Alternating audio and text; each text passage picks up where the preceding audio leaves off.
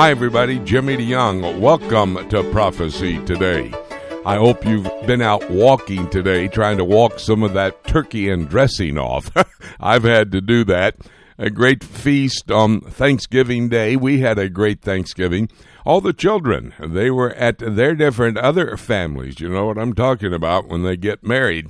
Those mates want to have them come for Thanksgiving or Christmas. Well, I hope that you had a good time at your house, and we're so glad to have you along. We have some very important reports coming in. Winky Medad's going to update us on the Israeli elections. Boy, it looks like they're going to third elections. And then Itamar Marcus will talk to us about the Day of Rage by the Palestinian people. Very interesting developments there in Israel. So stay tuned for that. Right now, though, we go to Ken Timmerman. He's the man who looks at geopolitical activities for us. Ken, how was your Thanksgiving Day? Oh, it was great, Jimmy. We spent it at our church in prayer and Thanksgiving and a wonderful feast. But thank you for asking. Yes. Have you been out exercising since? Or did... Absolutely. Absolutely. That is a terrible time. And fasting before and after. Fasting before and after. Hey, that's a great idea. Well, I had the turkey and dressing at about 2:30 in the afternoon, and then at 6:30, I had my traditional turkey sandwich and the dressing. So you got to finish off the day in good form. Well, I hope I'm going to stay in good form after all that wonderful meal. Ken, let's get underway. We've got a lot of conversation to have about geopolitical activities. Number one, it seems like Iran is posed to strike the United States and Israeli targets.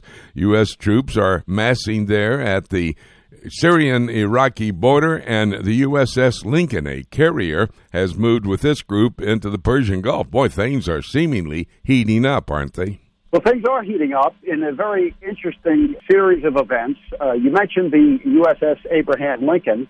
Well, they moved, this is the U.S. aircraft carrier and a carrier strike group. So you're talking like 15 ships. So they moved into the Persian Gulf. They transited the Strait of Hormuz on the 19th of November, and guess what?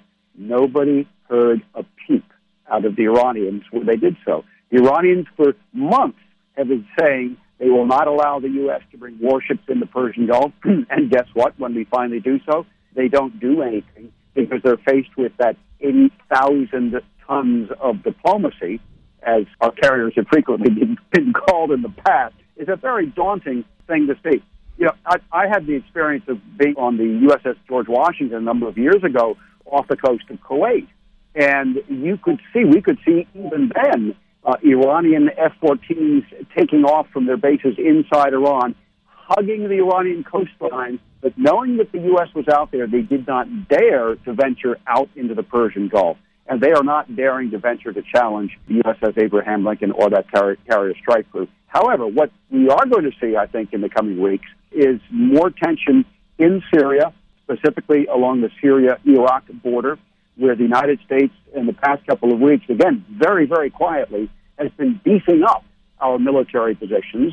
The U.S. forces now are reported to have built 2 new bases close to the Iraq-Syria border. And the Israelis are also reported to have made airstrikes against Iranian targets not too far away. This is against a backdrop where the chief of CENTCOM, the U.S. Central Command, General Kenneth McKenzie, has been talking to Israeli forces, where General Mark Milley, the chairman of Joint Chief of Staff, has actually been talking to the Israeli Chief of Staff, General Kochafi.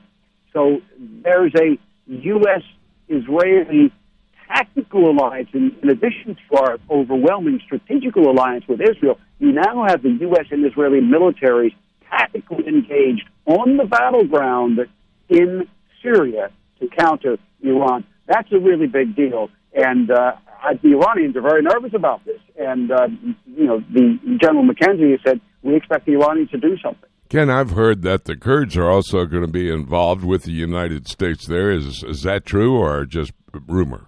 Well, we have been involved with the Kurds. This wouldn't be new. I think you're referring to the Vice President, Mike Pence, on his recent trip to Iraq. Instead of going to Baghdad, he went to Erbil in Iraqi Kurdistan and talked with Kurdish leaders there. So, yes, the United States wants to have a strong relationship with the Kurds. All of this, Jimmy, just go back 3 or 4 weeks. People were saying, we abandoned the Kurds. No, we haven't abandoned the Kurds. And this is, yet again, another piece of evidence to show that the U.S. wants a strong relationship with the Iraqi Kurds, with the Syrian Kurds, because they understand that they are a potentially very strong ally, not just against ISIS, but also against the Islamic State of Iran. Ken, what do you know about Iran, Russia, and China to hold joint war games? And they say it's going to be a message to the world. What do you know about that? Well, indeed, and that's been announced for some time.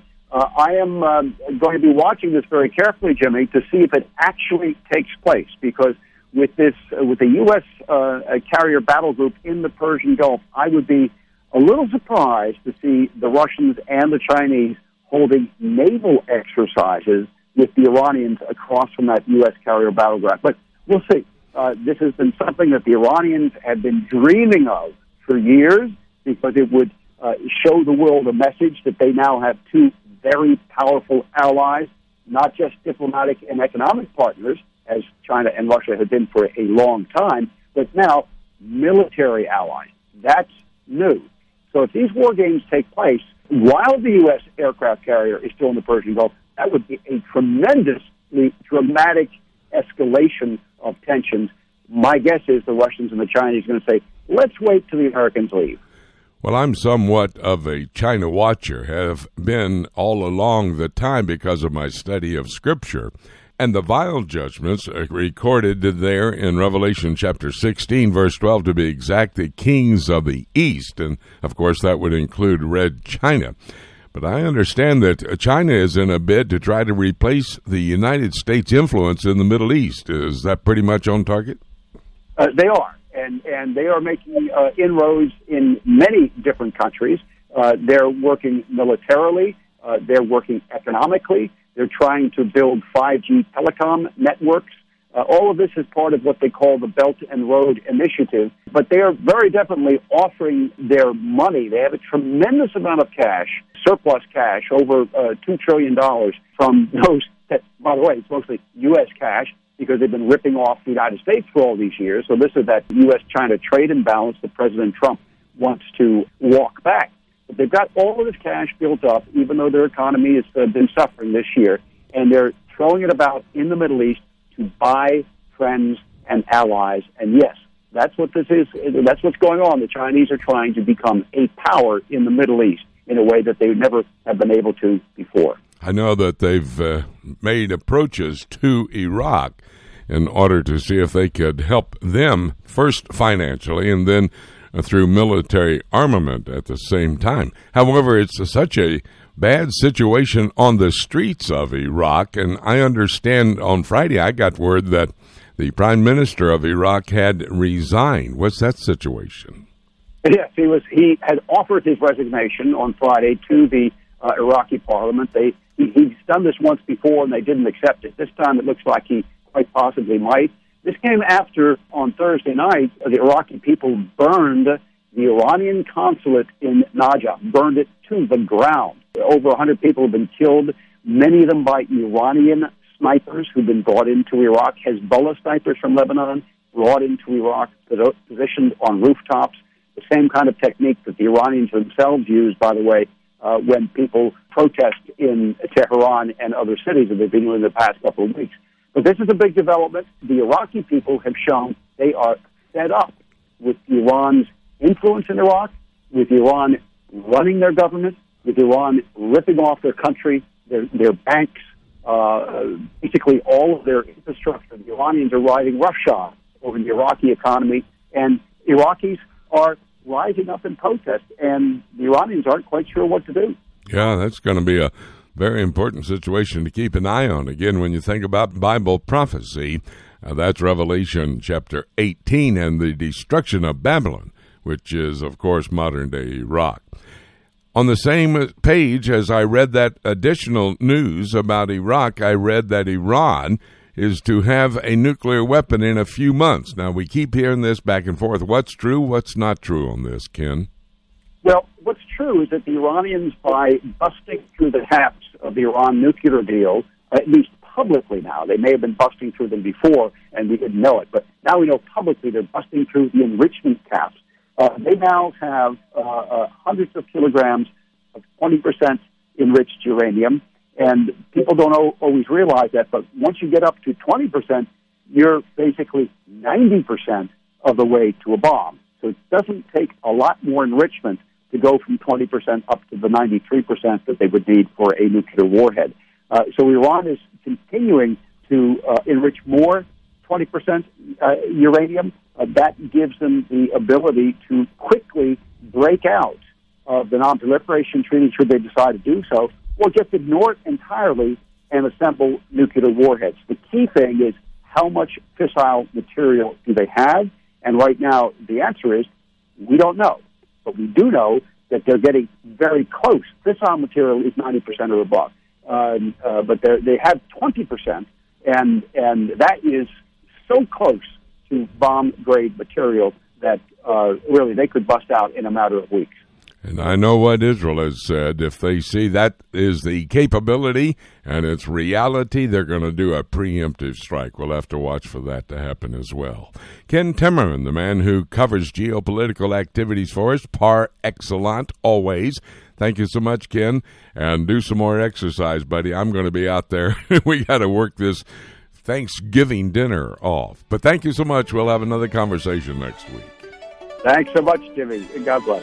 We're going to take a break. When we come back, I've got David Dolan standing by. He's going to give us a Middle East news update. That's all ahead right here on Prophecy Today.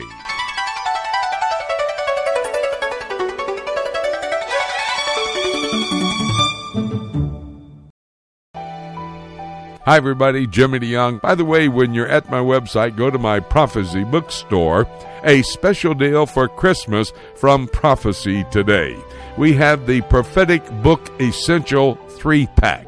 Now, that is great because these 3 books are essential for your understanding of Bible prophecy. The book of Daniel, the book of Ezekiel, and the book of Revelation. Those are the 3 books. I have commentaries written on all 3 of these, the most important books in the Bible prophetically, because all other prophetic passages of Scripture dovetail into these 3 books. Each one addresses God's plan for a different strand of the human family. Daniel for the Gentiles, Ezekiel for the Jews, and Revelation for the Christians. In this special offer, you will receive my studies of these 3 special books, Daniel, Ezekiel, and Revelation. Daniel, a prophet to the Gentiles, Ezekiel, the man in the message, and Revelation, a chronology. Normal price, $45. We're going to give it to you for only $30. Let me remind you to buy right now. And by the way, when you're thinking about it, please prayerfully consider making us a part of your end-of-the-year giving. Those who partner with us keep the ministry of Prophecy Today moving forward. To donate your tax-deductible gift, please visit prophecytoday.com/partners or call us at 8Prophecy8. That's 877-674-3298. And thank you very much.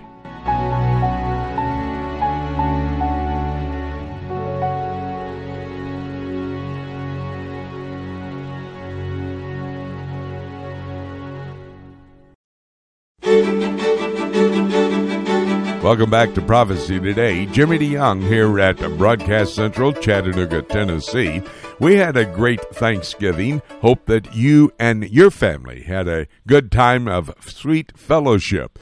And you know, of course, how you spell fellowship. F-O-O-D. Yes, food is a part of our Thanksgiving activities, and then the football game afterwards. I'm too old for the football game, but I could sure participate in the food for this Thanksgiving.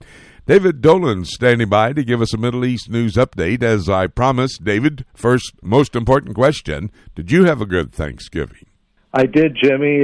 Very cold where I'm at, much below freezing, but watching the lake freeze over and eating turkey with friends and family, it's always a special day to give thanks for all the good things that God has given us, and even the things that aren't so good, He's still a good God. He is good God all the time. All the time, he's a good God. Well, let me get into the issues I want to cover with you, David.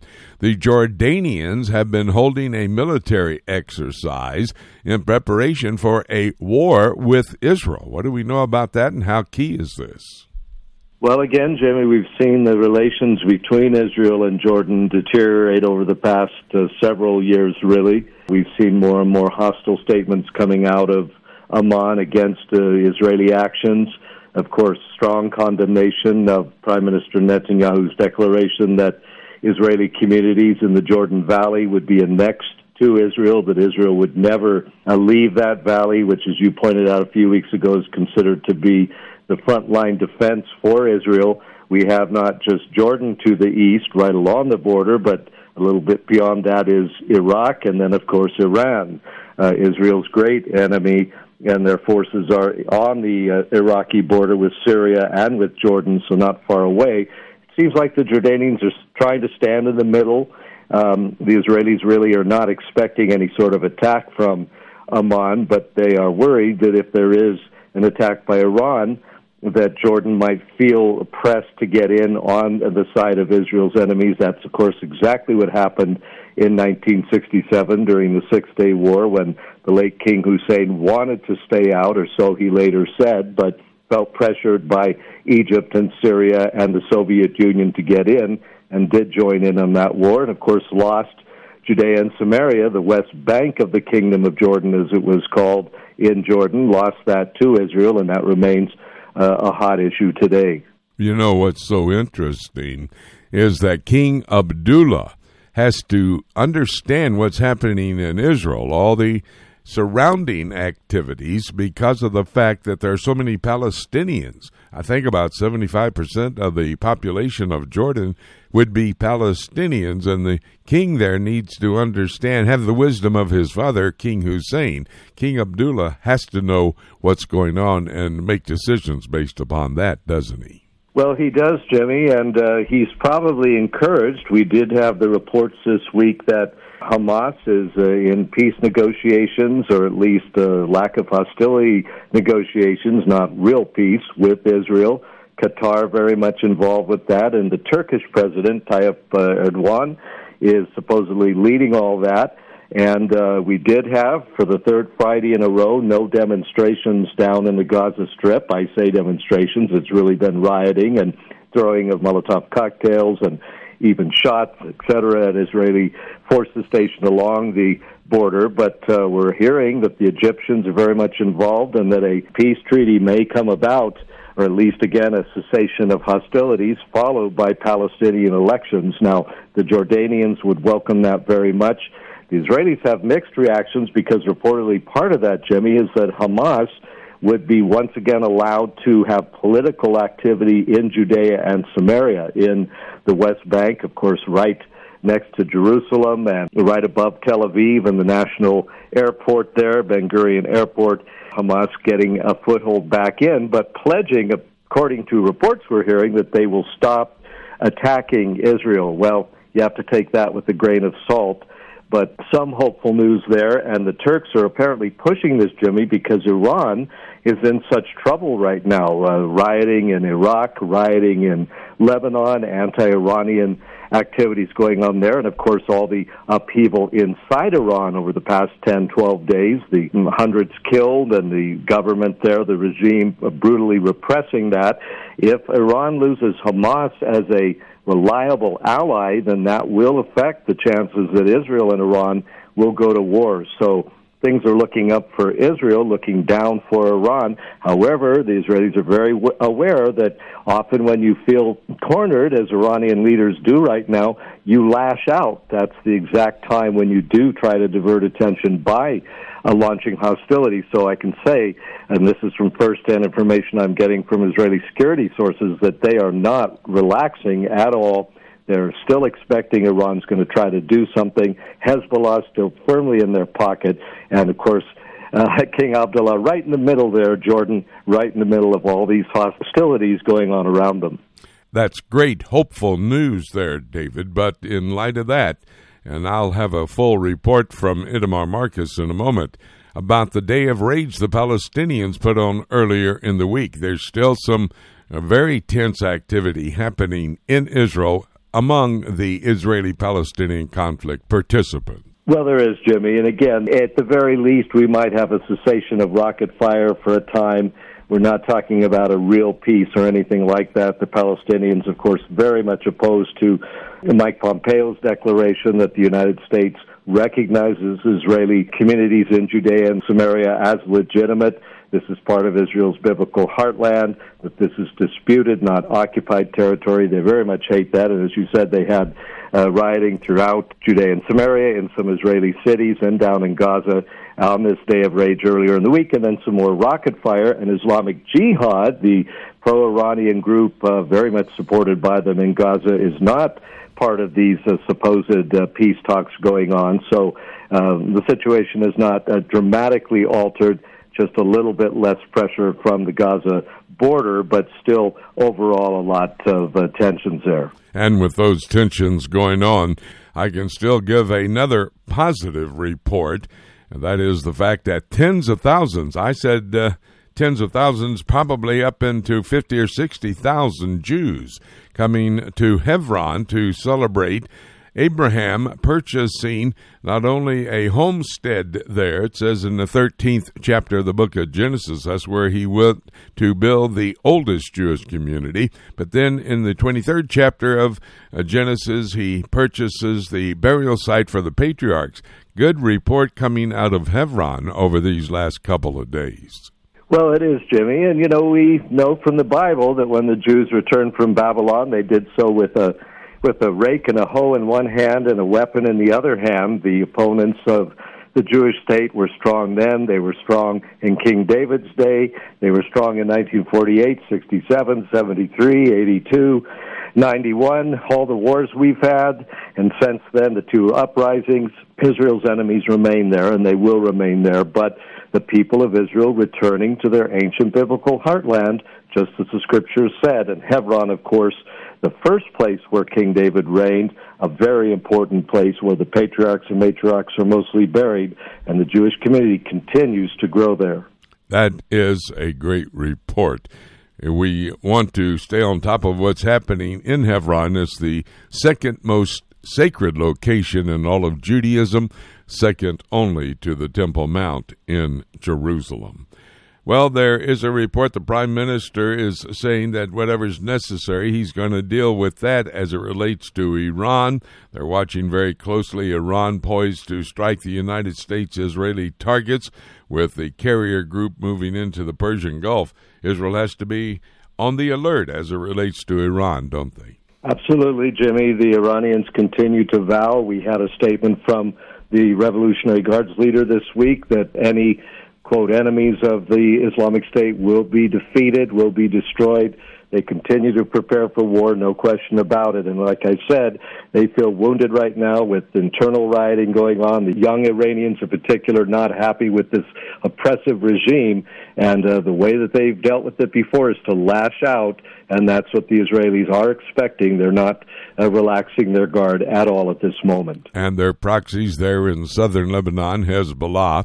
And in the Gaza Strip area, you're talking about Islamic Jihad. They're another proxy for the Iranians. They have to watch both north and south as this situation is concerned.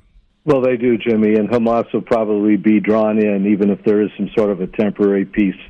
They'll probably be drawn into any war, and the Israelis know that. So, again, they're on full alert and have been for some time now.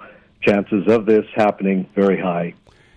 David Dolan, the man who does this for us here on Prophecy Today, with much experience as a journalist in the Middle East, over 35 years in that position. That's why we go to him for all that we need to understand current events in this region of the world, key as we look at the prophetic scenario that is found in God's Word. David, thank you so very much, my good friend. We'll talk again next week. Thank you, Jimmy. God bless. We're going to take a break. When we come back, Winky Medad standing by. He's going to give us an update on the Israeli elections, what's going on. Are they going to a third election? And I'll ask him about the United States policy change on the settlements. That's all ahead, right here on Prophecy Today.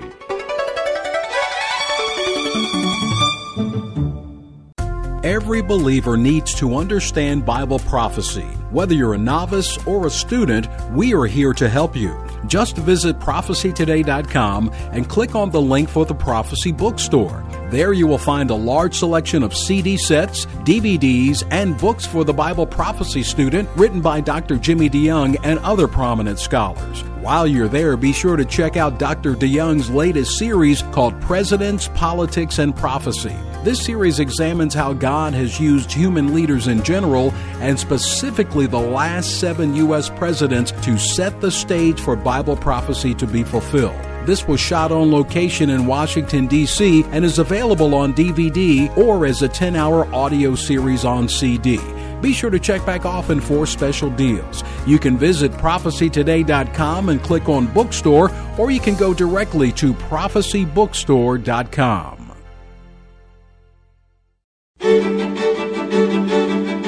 Welcome back to Prophecy Today. I'm Jimmy DeYoung here at Broadcast Central in Chattanooga, Tennessee. Hope that you had a great Thanksgiving with your family and a wonderful meal. And don't forget, you better do some walking in these next couple of days to see if you can work off some of that delicious meal you had for Thanksgiving. We're here in Chattanooga because we're going to be here Monday through Thursday. The School of Prophets Conference is underway. We'll be in Chattanooga. We're located in a beautiful motel there on the shores of the Tennessee River. You can go to my website, prophecytoday.com. You can find out information. Still time for you to come there at the website. The banner up top, the rotating banner, will tell you all the information you need, how to get here, what the times will be, what the schedule. Dave, James, and I are speaking. David's speaking on the issue of God's plan through the ages, and I'm finishing up my third part of going through the entire Bible and looking at the prophetic passages. By the way, we'll stream this out there. You can get onto our streaming operation. Just go to the website, get all the information, prophecytoday.com. Well, as promised, Winky Madad is joining us. We're so glad to have him, but I understand we have some competition because Winky has been made famous. He has a 5-part video series as well. It's on YouTube. Winky, can I get you to send me the link to that so that our people can watch it as well? Sure, Jimmy. I was interviewed, and they broke it up into 5 short sections. I sit down at the Tell, where you and I have been many times in the past. I talk about Shiloh, archaeology, and then extend the discussion to issues of why Jews should be in the land of Israel and living in the communities throughout Judea and Samaria.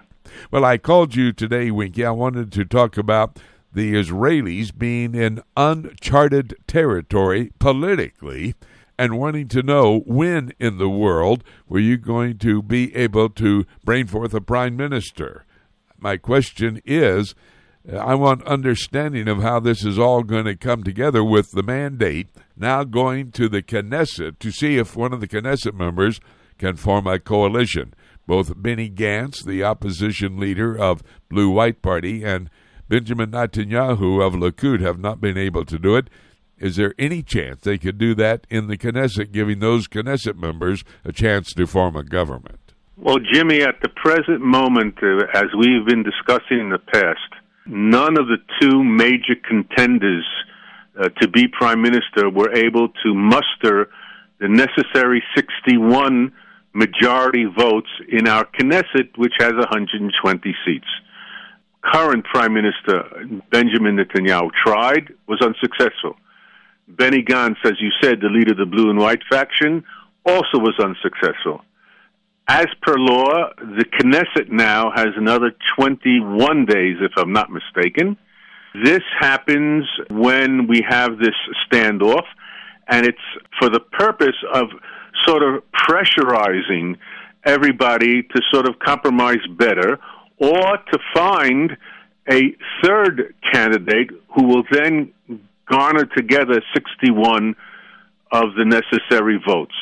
What everybody on the opposition side to Mr. Netanyahu and his Likud-led bloc are banking on is that there will be pressure on Netanyahu to step aside and let someone else from the Likud take over.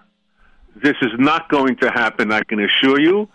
Either Benny Gantz consents to having Netanyahu for the first 2 years, and if he is found guilty, then he will have to resign. A simple indictment does not force him to resign, and we'll get on with the business. It's Mr. Gantz's problem and responsibility to compromise, and we're waiting for that. Well, do you think they're ever going to compromise? Why this divide? Why can't they come together? If these just two political parties came together in a coalition, they could have that unity government. As you observed, Jimmy, both of them have between them over 100 seats without any other party. Well, with the block that they each of them have. But even if they went only by themselves, one has 35, another has 32 or something like that, they still are over 60, as you properly observed. However, Mr. Netanyahu is committed to bringing with him his coalition partners in the former government, which are right-wing parties, nationalist parties, religious parties, ultra-Orthodox parties, and they stood by his side. Netanyahu, as far as I understand, is not going to chuck them and leave them in the lurch, as to say. And so what's happening is we realize that the only problem of the blue and white faction is they don't want Netanyahu. In other words, they're willing to go to a unity or coalition with the Likud as long as they're the head and as long as Netanyahu is not involved. Well, Likud and the other parties are not willing. They said that we went to the elections with Netanyahu. He's our candidate. He has 10 years of experience. He's been very successful. His judicial or legal problems can be taken on and dealt with while he's prime minister. The law does not force him to resign, and so it's up to Gantz to be the one who has to compromise. You know, Winky, there's an excellent Israeli journalist, Carolyn Glick. She says that the corrupt prosecutors have targeted Prime Minister Netanyahu, and these prosecutors are the one trying to bring him down. Is that pretty much on target, or is the Prime Minister really guilty, or do you know? Well, first of all, Jimmy, there were 4 cases, one of which has already been dropped. There was something called the submarine affair. So in other words, 25% of what the prosecutors wanted to charge him with is gone now. They have made errors. They have pressured witnesses unfairly. They have turned people into state's witnesses by illegal means. They have taken phones from Netanyahu advisors and aides without telling them they have the right to refuse to hand over their phones to look for extra material. Both the state attorney and the state prosecutor, have a semi-apologized or at least admitted there have been errors, but they continue on their way. There have been demonstrations this past week as we speak, Jimmy, in support of Netanyahu. And so Caroline is correct in pointing out that in the past, politicians have been targeted by ideological left-wing people in the prosecutor's office, and in many cases they have failed to bring a conviction. And so we're talking about not a Netanyahu saying, I'm guilty, but I'm not guilty. He's saying, not only am I not guilty, but it's unfair to charge me with these crimes because they are not crimes. And so soon we'll go to court and we'll find out. I don't think the people want to have their prime minister hijacked for 2 years or more, embroiled in legal battles, and then find out later that he wasn't guilty and we threw him out of being prime minister. If they have to go to a third election, which looks very viable as a possibility if they're going to have a prime minister and even maybe have Prime Minister Netanyahu continue on, to whose advantage would it be to go through these third elections? Jimmy, I don't think it's to anybody's advantage. If we had 2 elections in which more or less, within a few percentage points, people voted the same way they did twice, I really don't know if any politician would gamble on them voting differently enough. And so if I was a betting man, which I'm not, Jimmy, I would say it'll turn out more or less the same. So it's incumbent upon the politicians, if they really are concerned about spending so much money on elections, to make a coalition agreement with Netanyahu, and then find out what happens later. Yes, absolutely. I think that's a great plan. Well, before I let you go, your comments on the U.S. policy change on the settlements that they are now legal. What are your thoughts? Jimmy, the communities of Jews living in Judea and Samaria were always legal. Back in 1978, the State Department legal advisor Hansel made up some legal gibberish without any sourcing, without any footnotes, without any real arguments that lawyers can deal with. And that was the situation. I have, on my blog a couple of years ago, I found out that Albright, Secretary of State Madeleine Albright, admitted they're legal. President Reagan admitted they're legal. It was just the Democrats and some of the left-wingers in the State Department who tried to promote the idea that it is somehow illegal rather than, at the worst, disputed. And so what Mr. Pompeo and his staff did was simply return things to truth. I would even say God's truth. But for you and I, that's enough. But for lawyers, it's also true that the Jewish communities in Judea and Samaria are legal. They've always been. And anything that has been illegal has been previous Arab occupations of that land, especially the Jordanian occupation, which no one really remembers today or recalls. Well, praise the Lord for God's word, which is the absolute on any issue, but in particular, this issue as well. Winky, thank you so much for being available. Always great to have a conversation. Your insight is so right on target. Appreciate it, and I'm sure we'll have more conversations down the way. Thank you, Winky. Jimmy, thank you for the opportunity to talk. Goodbye to you and our listeners. Very interesting conversation with Winky Medad, talking about the situation in the political arena. Still not quite sure what's going to happen, a bit up in the air. We'll continue to cover that story with Winky and with others as well. Well, right now we're going to stay in that part of the world. We're going to Itamar Marcus. Itamar Marcus heads up palwatch.org. Now, that's their headquarters located on the internet, palwatch.org. I get a almost sometimes daily report from Palestinian Media Watch, and he keeps me updated on what's happening. You go to palwatch.org, you'll be able to sign up for that email news alert as well. Itamar, thank you for being available. We had a little bit of a mix-up in our communications, but we caught you. We're so glad to be able to do that. On last Tuesday, the Palestinians were involved in a day of rage. Can you tell us and those listening in, what is that day of rage? Well, over the years, the Palestinian Authority calls for days of rage when there's something political that happens that they want to protest. What's significant is that whereas certainly protest is legal and accepted around the world, they call for violence, they call for rage, and they encourage people to be violent. I'll give you an example. One of the Palestinian leaders, in discussing this day of rage, said, we have to escalate the confrontations. Another one used the terminology, we have to have it escalate till it leads to a full-fledged intifada. Now, intifada is a Palestinian euphemism for terror campaign. We've had two intifadas, one of them in which 200 Israelis were killed, and one of them in which 1,100 Israelis were killed. Well, literally, the Palestinian Authority does, I would call it, fits the precise definition of a terror organization. A terror organization is an organization that uses violence in order to achieve political gain. That's exactly what they do. They call for days of rage and violence and terror, or they, in their euphemism, intifada, when they want political gain. Now, what was the political gain at this point? This was in response to a statement by the United States government and the Secretary of State that settlements are not illegal. Israeli settlements in Judea and Samaria are not illegal. And in response to that legitimate political statement, you can agree or disagree, the Palestinian Authority is calling for violence. And again, like I say, this is so important because it's not just a day of rage.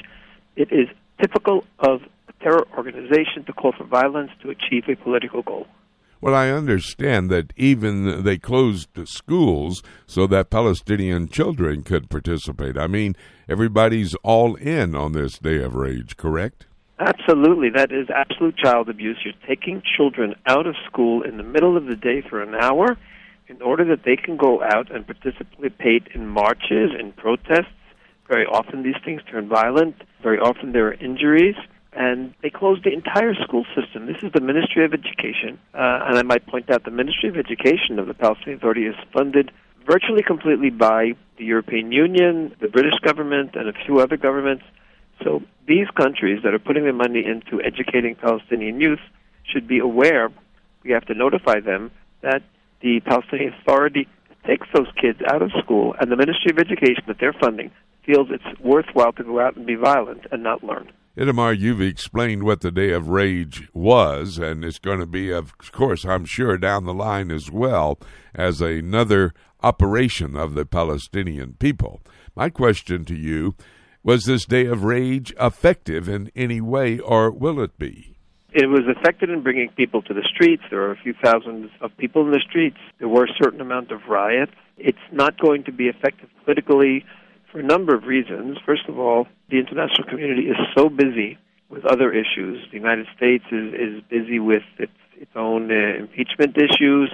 Israel is busy with our elections and trying to form a government and our own legal cases of our prime minister. So people are focused on other things. There also are much more serious military issues in the region. Israel is facing aggression from Iran. Syria, in Iraq, there are riots and people are being killed all the time. In Lebanon, there are riots going on.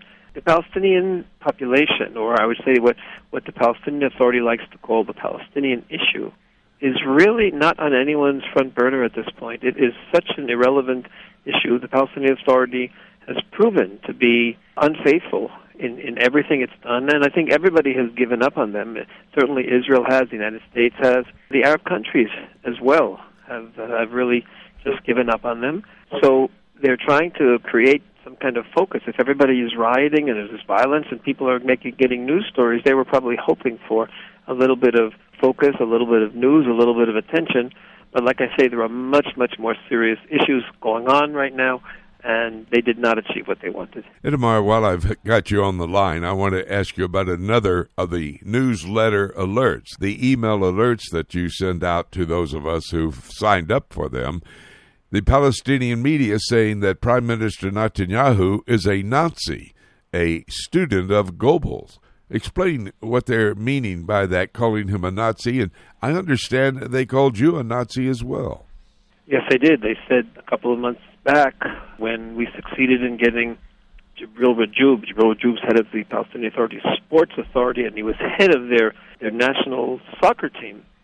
We succeeded in having him suspended for a year from the International Football Organization, FIFA, from that position because of his terror promotion. And he was so upset when this happened that he went on TV and he said that Palestinian Media Watch, my organization, is on an all-out war against him. And he said the director, which is me, is the Goebbels of the 21st century. And he pointed out this is Hitler's propaganda minister. So, and now he has done this to Netanyahu. He said that Netanyahu was a student of Goebbels. Whenever anybody says something that they don't like, has a policy that they don't like, instead of analyzing the policy, expressing proper criticism, the Palestinian Authority demonizes. And one of their favorite demonizations of Israeli leadership is to call Israeli leaders Nazis, and in this case, students of Nazis, a student of the propaganda minister of Hitler. Well, why then is this propaganda going out? What do the Palestinian people hope to gain in their struggle for statehood? Do they hope to come out of this positive in some way, shape, or form? That's such a great question, Jimmy, and I'll tell you why I really feel that question.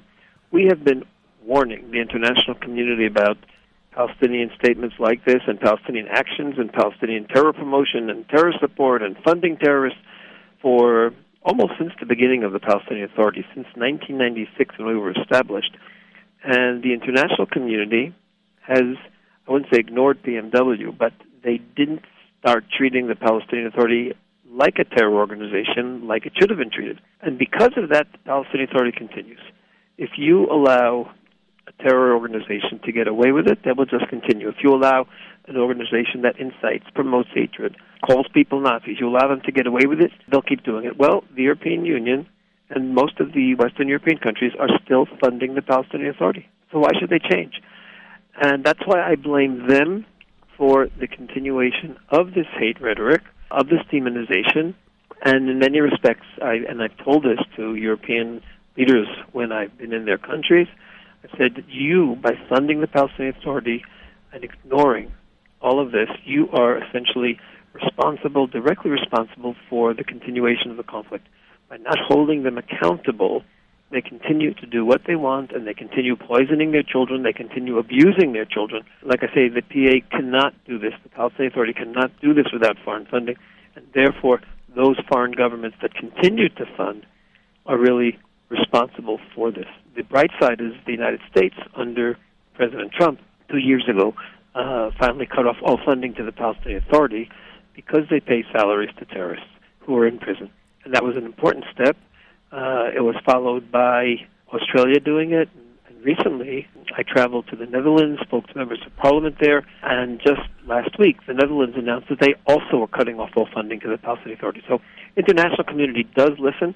Sometimes it takes too long, but the Europeans really are not listening, and they, like I say, they are terribly responsible for terrible things that are still happening. Itamar, that's a great report on the response to your organization's work and revealing to the world what the Palestinian media is really saying. But I guess bottom line, Palestinian media is simply a propaganda machine, is it not? It's a propaganda machine for the international community to spread lies about Israel.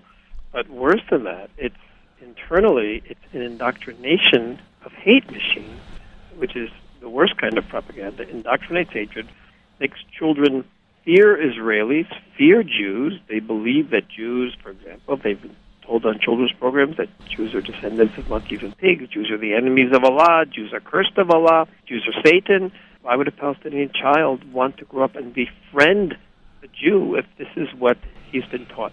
So this is why it's much, much worse than standard propaganda.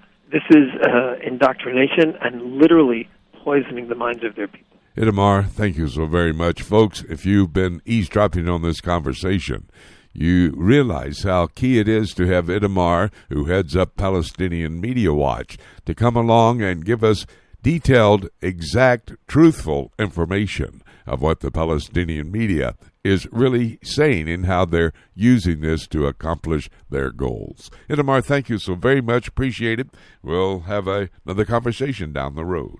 Always nice to be with you, Jimmy. Well, there is another region of the world that is key for our understanding of current events, political activities, because they are all setting the stage for prophecy to be fulfilled. That would be the European Union area.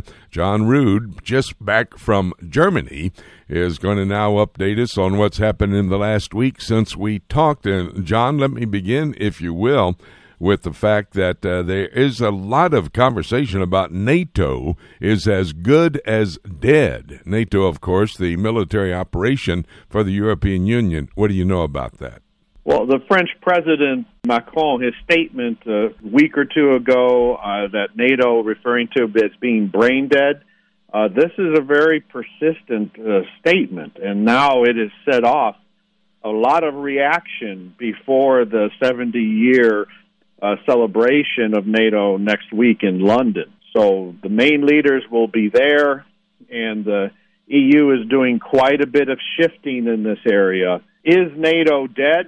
There are some real arguments that there can be serious changes, particularly in the Article 5, where if an attack against one of the NATO members, we have 29 member nations in NATO, attack against one is considered an attack against all the others. Patrick Buchanan, politician, writer, who I respect, he's really questioned indeed if Russia were to attack Estonia, for example, would the United States want to risk an all-out war with Russia?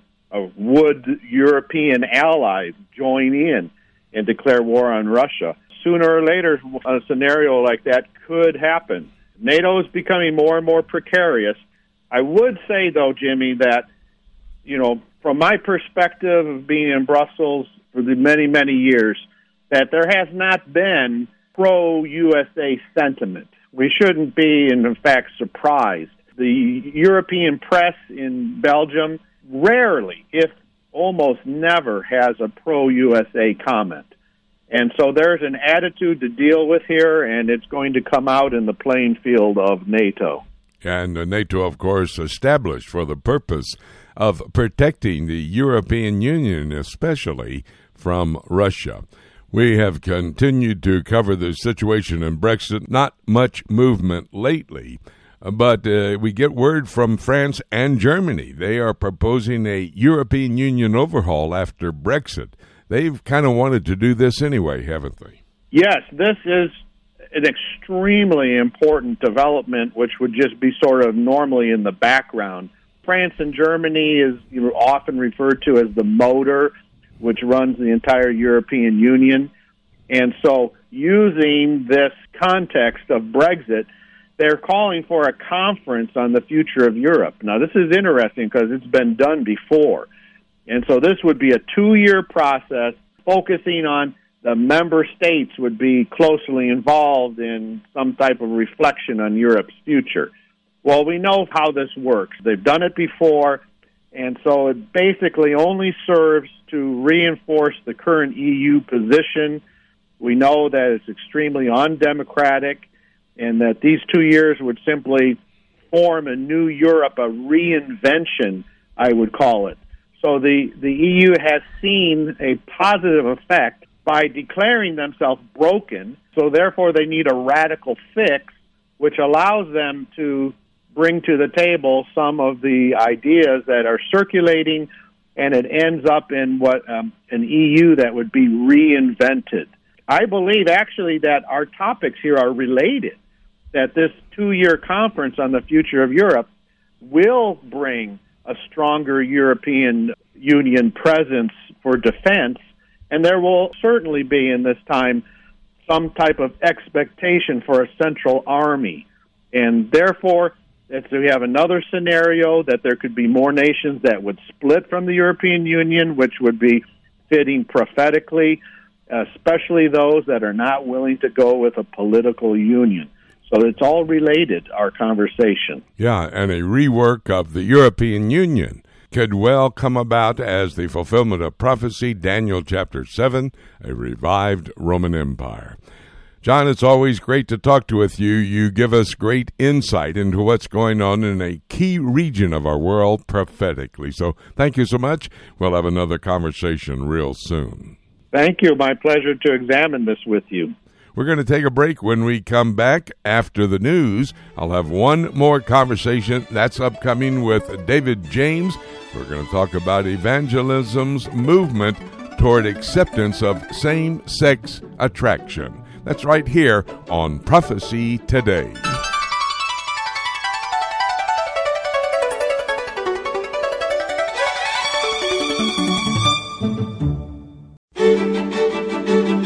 Hi, everybody. Jimmy DeYoung. Welcome back to Prophecy Today. We're moving into the last 30 minutes of the 90 minutes that I request each week from you so that we can present all the current events happening in this world and then get insight from our broadcast partners to help us understand how these events really are exciting to get us involved in understanding the urgency of the moment and what is taking place.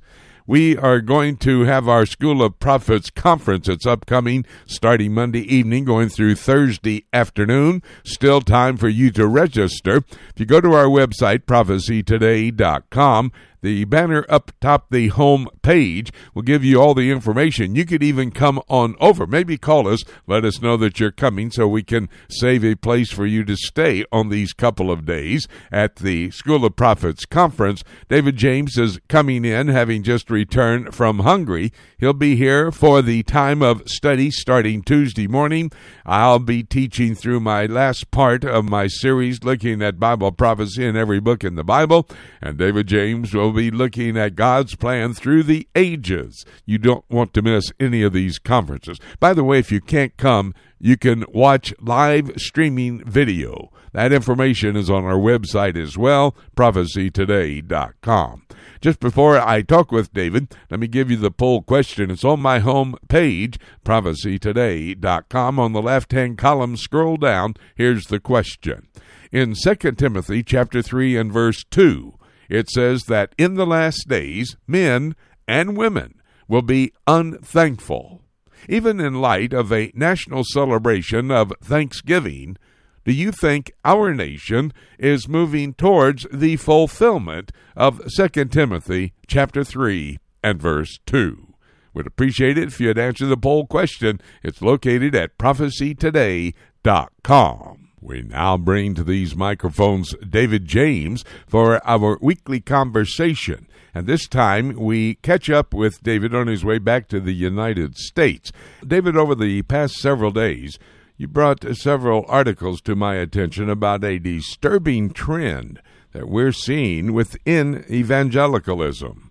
And this is the trend that is moving towards increasing acceptance and normalization, by the way, of same-sex attraction, homosexuality, and, of course, related issues.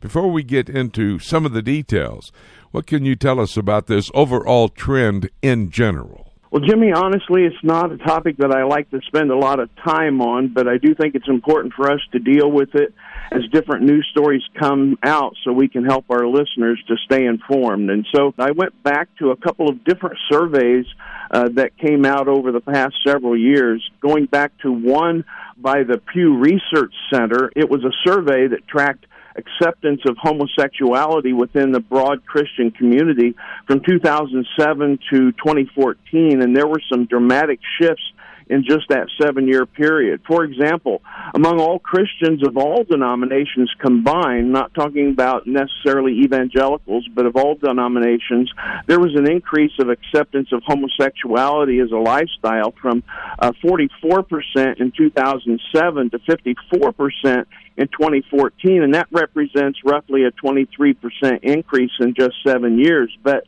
for evangelicals, although the actual numbers are fewer for those who accept gay marriage, the percentage increase is actually dramatically higher. It was at 36% in 2014, which makes it up from 26%, making it a full 38% higher. So it's being accepted at a higher rate among evangelicals, and that's certainly disturbing. Another survey that came out last year showed a dramatic generational shift concerning views towards same-sex marriage.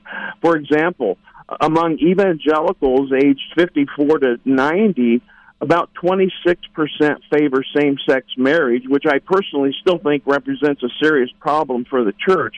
But when it comes to those under 54 years old, a full 47% are saying they're okay with gay marriage. These are troubling statistics, and the trend is not in the right direction. That is absolute. David, let's get into the article that you sent me about a recent training event at Redeemer Church in Manhattan. That's New York City, of course, where Tim Keller is the pastor.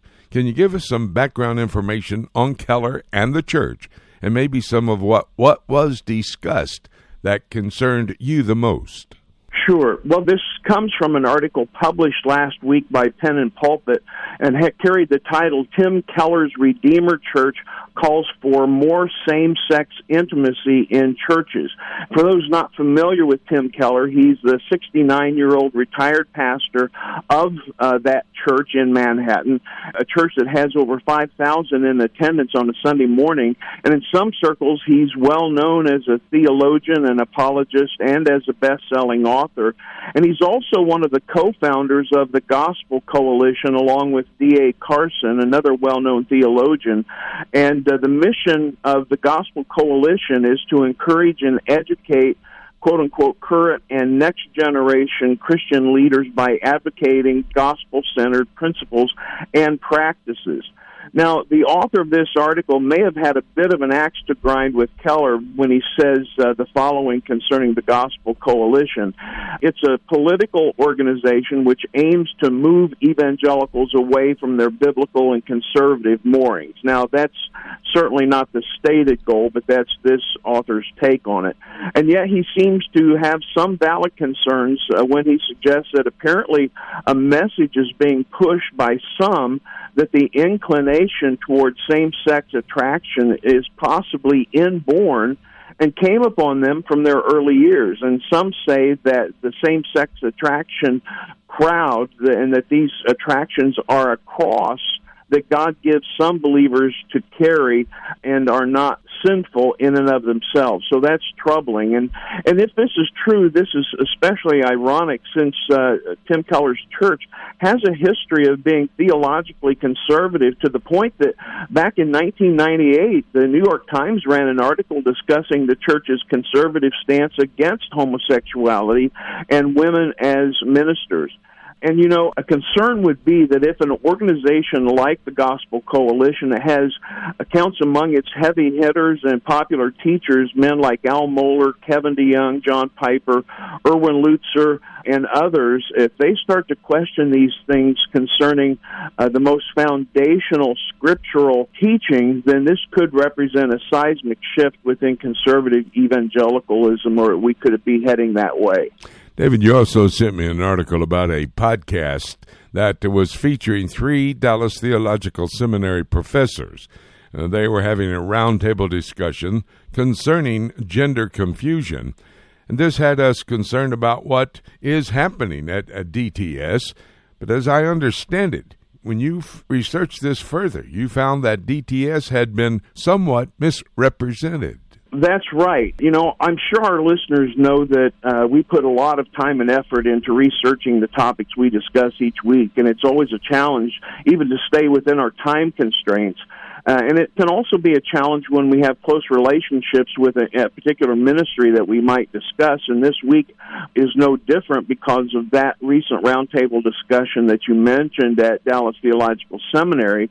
And it came to my attention through this same outlet that I got the other article from, and that's Pulpit and Pen, and it carried the title, Dallas Seminary Profs Say Transgenderism is Given by God. And these 3 professors were Darrell Bach, who's a senior professor of New Testament at DTS, Gary Barness, who's a professor of counseling and a licensed psychologist, and Tim Yoder, who is an associate professor of systematic theology. Now, this article by Pen and Pulpit only contained about 4 minutes out of a full 59-minute discussion by these 3 DTS professors. So in prep for today, I read the transcript of the entire discussion, and boy, I'm glad I took time to do that. In his opening remarks, Dr. Bach said, "We are continuing our discussion on gender dysphoria and understanding and ministering to people who are of mixed gender background." But as it turns out, these professors were simply trying to think through issues related to ministering to that very tiny minority of people who genuinely struggle with gender identity due to physiological and psychological anomalies that can cause gender lines to be blurred sometimes for physiological reasons. And they clearly attributed these problems to the long-term effects of the fall, just as are congenital birth defects and various diseases. And they also made it very clear that acting upon desires outside the moral norms found in the Word of God would be sinful choices and are not legitimate options open to believers. So bottom line, in my opinion, is that the Pulpit and Pen article was nothing more than an inaccurate hit piece aimed at taking down and giving a bad reputation to Dallas Seminary in an area that was not warranted. So I'm glad I did my homework deeper on this, and it's a warning to others who would engage in this kind of thing to do your research, make sure you get it right. And I'm so glad you did that extra research as well, and what a great exhortation to all of us who may be coming to an understanding of how these trends are troubling in the body of Christ in evangelicalism. Several years ago, David, a young man named Matthew Vines wrote a book entitled God and the Gay Christian. he attempted in the book to show that the Bible actually supports same-sex relationship. And that book, along with many more young people openly embracing a gay lifestyle, seems to have had at least some impact, especially upon young people. I think that's true. That book came out in 2014, and I've spoken about it all over the world, actually, as one of the sections of my course on current theological issues. And as sort of a follow-up to the book, he and a lesbian friend of his produced a video in which they supposedly give 7 Bible-based reasons for same-sex relationships. And let me just note a couple of them to show how off the wall they are. Their main argument was that since some same-sex couples get treated badly by Christians and it's harmful to them, this is bad fruit and is therefore evidence that God is okay with homosexuality. I call this "you hurt my feelings" defense. It's crazy. They also try to argue that the complete destruction of Sodom and Gomorrah in Genesis 19 wasn't primarily about homosexual behavior, even though the text of Genesis, as well as commentary in 2 Peter and Jude, contradict this. It says it's very clearly a sexual problem. They also try to argue that the term homosexual wasn't even invented in English until the 1800s, but the English word is irrelevant since the Greek word that Paul uses in 1 Corinthians 6 is arsenokoites, which means a man who has sexual relations with another man. So every one of their arguments just fall apart, and the Bible very clearly teaches against homosexual behavior. Well, let me bring up this as we conclude our conversation. A recent major study came out of the United Kingdom a couple of months ago, which seems to have closed the door on the debate concerning the existence of a gay gene, which is what we would expect biblically, correct? That's right, and it's hard to believe, but it was actually reported on the PBS website at the end of August and was based on findings released on the sciencemag.org website. And this was a study involving almost 500,000 participants. And while previous studies have suggested some sort of genetic component in human sexual orientation, this study failed to show anything pointing to underlying genetic causes, at least anything specific. And they said there are just too many variables that affect a wide range of behavior and not just sexuality. And biblically, this is what we'd expect. The fall has had far-reaching effects on our physiology and our psychology, and as a result, we're prone to a wide range of sinful behavior, from lying to cheating to stealing to rebellion and to sexual sins of all kinds. And the only solution for any of these behavioral problems is found in a personal relationship with Jesus Christ. And as Jesus told Nicodemus, you must be born again. You must be born again. That is absolute. David, a great conversation. You did great research. I'm glad you did that great research and then exhorted all of us to do that same type of research as well, especially on a subject like this. We need to stay on top of what is happening as it relates to this trend in the church today. Well, thank you so much. Have a safe trip back. We'll talk to you when you come here to Chattanooga next week for our School of Prophets conference. I look forward to it, Jimmy. Thank you. We're going to take a break, and when we come back, I'm going to open the Bible. We're going to look at the book as it relates to all of the reports from our broadcast partners and see how these current events are actually setting the stage for Bible prophecy to be fulfilled. That's all ahead, right here on Prophecy Today.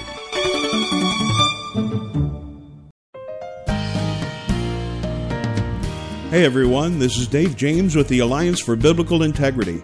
You hear me each week discussing current theological issues with Jimmy DeYoung on the Prophecy Today weekend broadcast.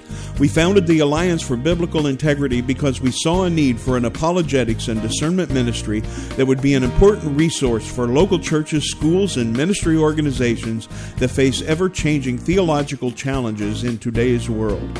I teach many different courses and seminars in the United States and around the world and can tailor the seminars for Sunday schools, Bible studies, and church services, and the courses for weekend conferences of 6 to 10 hours. For more information, you can go to the ABI website at biblicalintegrity.org. That's one word, biblicalintegrity.org, and click on Courses and Seminars on the main menu. You can also contact me personally through the contact page on the ABI website. I look forward to hearing from you. The book of Revelation is God's final word to man and the timeline of the last days revealed to the Christians. This symbolism-filled example of apocalyptic literature can be difficult to understand, especially when simply reading it from beginning to end. Dr. Jimmy DeYoung's latest book, Revelation, A Chronology, takes a walk through the prophetic book of Revelation in the order that the events will take place, chronologically, sharing insights into its true meaning and doing so in an easy-to-understand and practical way. If you have difficulty understanding the book of Revelation, get your copy of Revelation, A Chronology, and let Dr. Jimmy DeYoung aid you in your understanding of this profound end-times prophecy book that God has preserved in His Scriptures for Christians in the last days. To order your copy of Jimmy DeYoung's Revelation, A Chronology, call us toll-free at 877-674-3298 or visit our website at prophecytoday.com. It's time right now here on Prophecy Today for us to take a look at the book. Our broadcast partners had key reports today on current events happening around the world that may well be setting the stage for Bible prophecy to be fulfilled.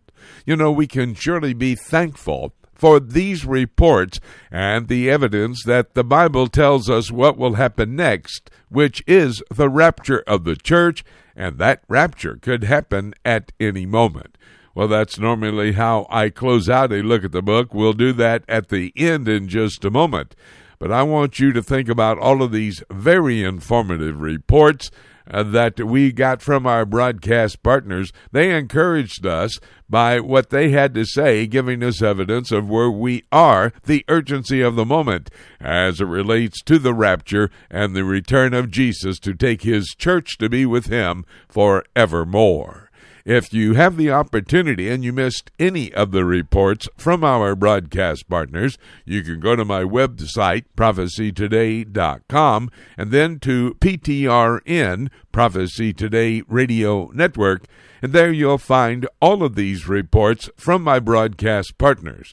They will be very interesting to you and informative, and of course, letting us know the urgency of the moment. In light of that, why don't you send these reports along, or at least the link to these reports on my website, prophecytoday.com. Send that link along to your friends, to those you know who are interested in Bible prophecy and may not have been able to hear this broadcast. They will be encouraged as well and thankful for these reports. You know what you'll find at PTRN today? Ken Timmerman, who covers geopolitical events happening around the world for us, told us that Iran is poised to attack the United States and Israel. Now, that seemingly sounds like old news, but this is very urgent as we understand really what is going on. Though the United States is not mentioned in Bible prophecy, Iran and Israel are, and in the alignment of nations to destroy the Jewish state of Israel, you can determine how this is going to be played out. It's foretold in Psalm 83, Ezekiel 38, and Daniel chapter 11. At the border between Syria and Iraq, United States troops are being massed. The Kurds are coming in from northern Iraq, and of course the Israeli Defense Force is going to be on the scene to assist the United States and protect themselves from this attack by Iran. It's almost as if Iran and the United States are face to face. They have just moved into the Persian Gulf, a United States aircraft carrier group there in the Persian Gulf to protect the troops from the United States and those others that are involved against Iran.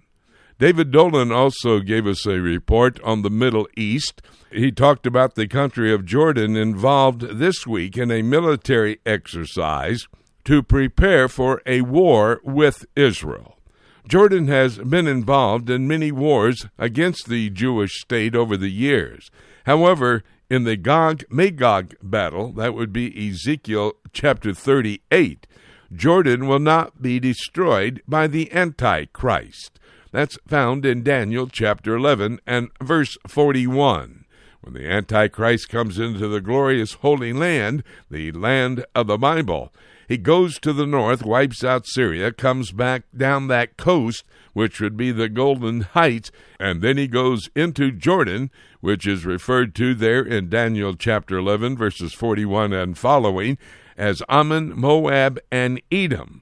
That's modern-day Jordan. The Antichrist does not destroy Jordan because of the fact that that's where Petra is located, there in the southern portion of modern-day Jordan, which in biblical times was known as Edom. The reason for that is from God, Revelation chapter 12 and verse 6. He has prepared a place to protect the Jewish people, and that place is Petra. Winky Madad gave us an update on the Israeli election process, and then we talked about the thoughts that Winky had on the U.S. policy change on Jewish settlements. They are legal according to the United States decision and pronouncement. The elections still are up in the air. Most likely there's going to be a third election. That's about all we can say at this time. But Winky talked about the U.S. policy change on the Jewish settlements, key to Bible prophecy. Study the book of Ezekiel chapter 36, where the Lord talks about the land that he has given the Jewish people. And that area, referred to as the West Bank, really Judea and Samaria, is key to the security and the promises of God to the Jewish people. Itamar Marcus gave us a report on the Palestinian Day of Rage. The Israeli-Palestinian conflict is some 4,000 years old. The conflict between Jacob and Esau, Genesis chapter 25, is now being played out in the end times from passages that report the scenario, like Malachi chapter 1, Ezekiel 35, and the little book of Obadiah. And John Rood had a report from the European Union. His headline was, NATO is as good as dead. Remember, NATO was established to protect the European Union from Russia. The European Union at this time has no military protection. However, the European Union is going to be ultimately the revival of the old Roman Empire, and at that time they will have a military operation. David James and I had our weekly conversation. We talked about the growing trend in the church today towards acceptance of same-sex attraction and transgender lifestyle. Read Romans chapter 1. Just read it and understand what the Lord is telling us about that type of lifestyle. It foretells of this trend in the last days, and every day this trend is increasing. All of the reports from our broadcast partners today is evidence that God's plan is coming to pass, and seemingly in the very near future. The next event on God's plan for the end times is the rapture of the church. And by the way, there is no prophecy that has to be fulfilled before the rapture of the church. And having said that, there's basically nothing else for me to say except let's keep looking up until. Thank you so much for joining us today. This is Jay Johnson inviting you to join us again next week for more of Prophecy Today.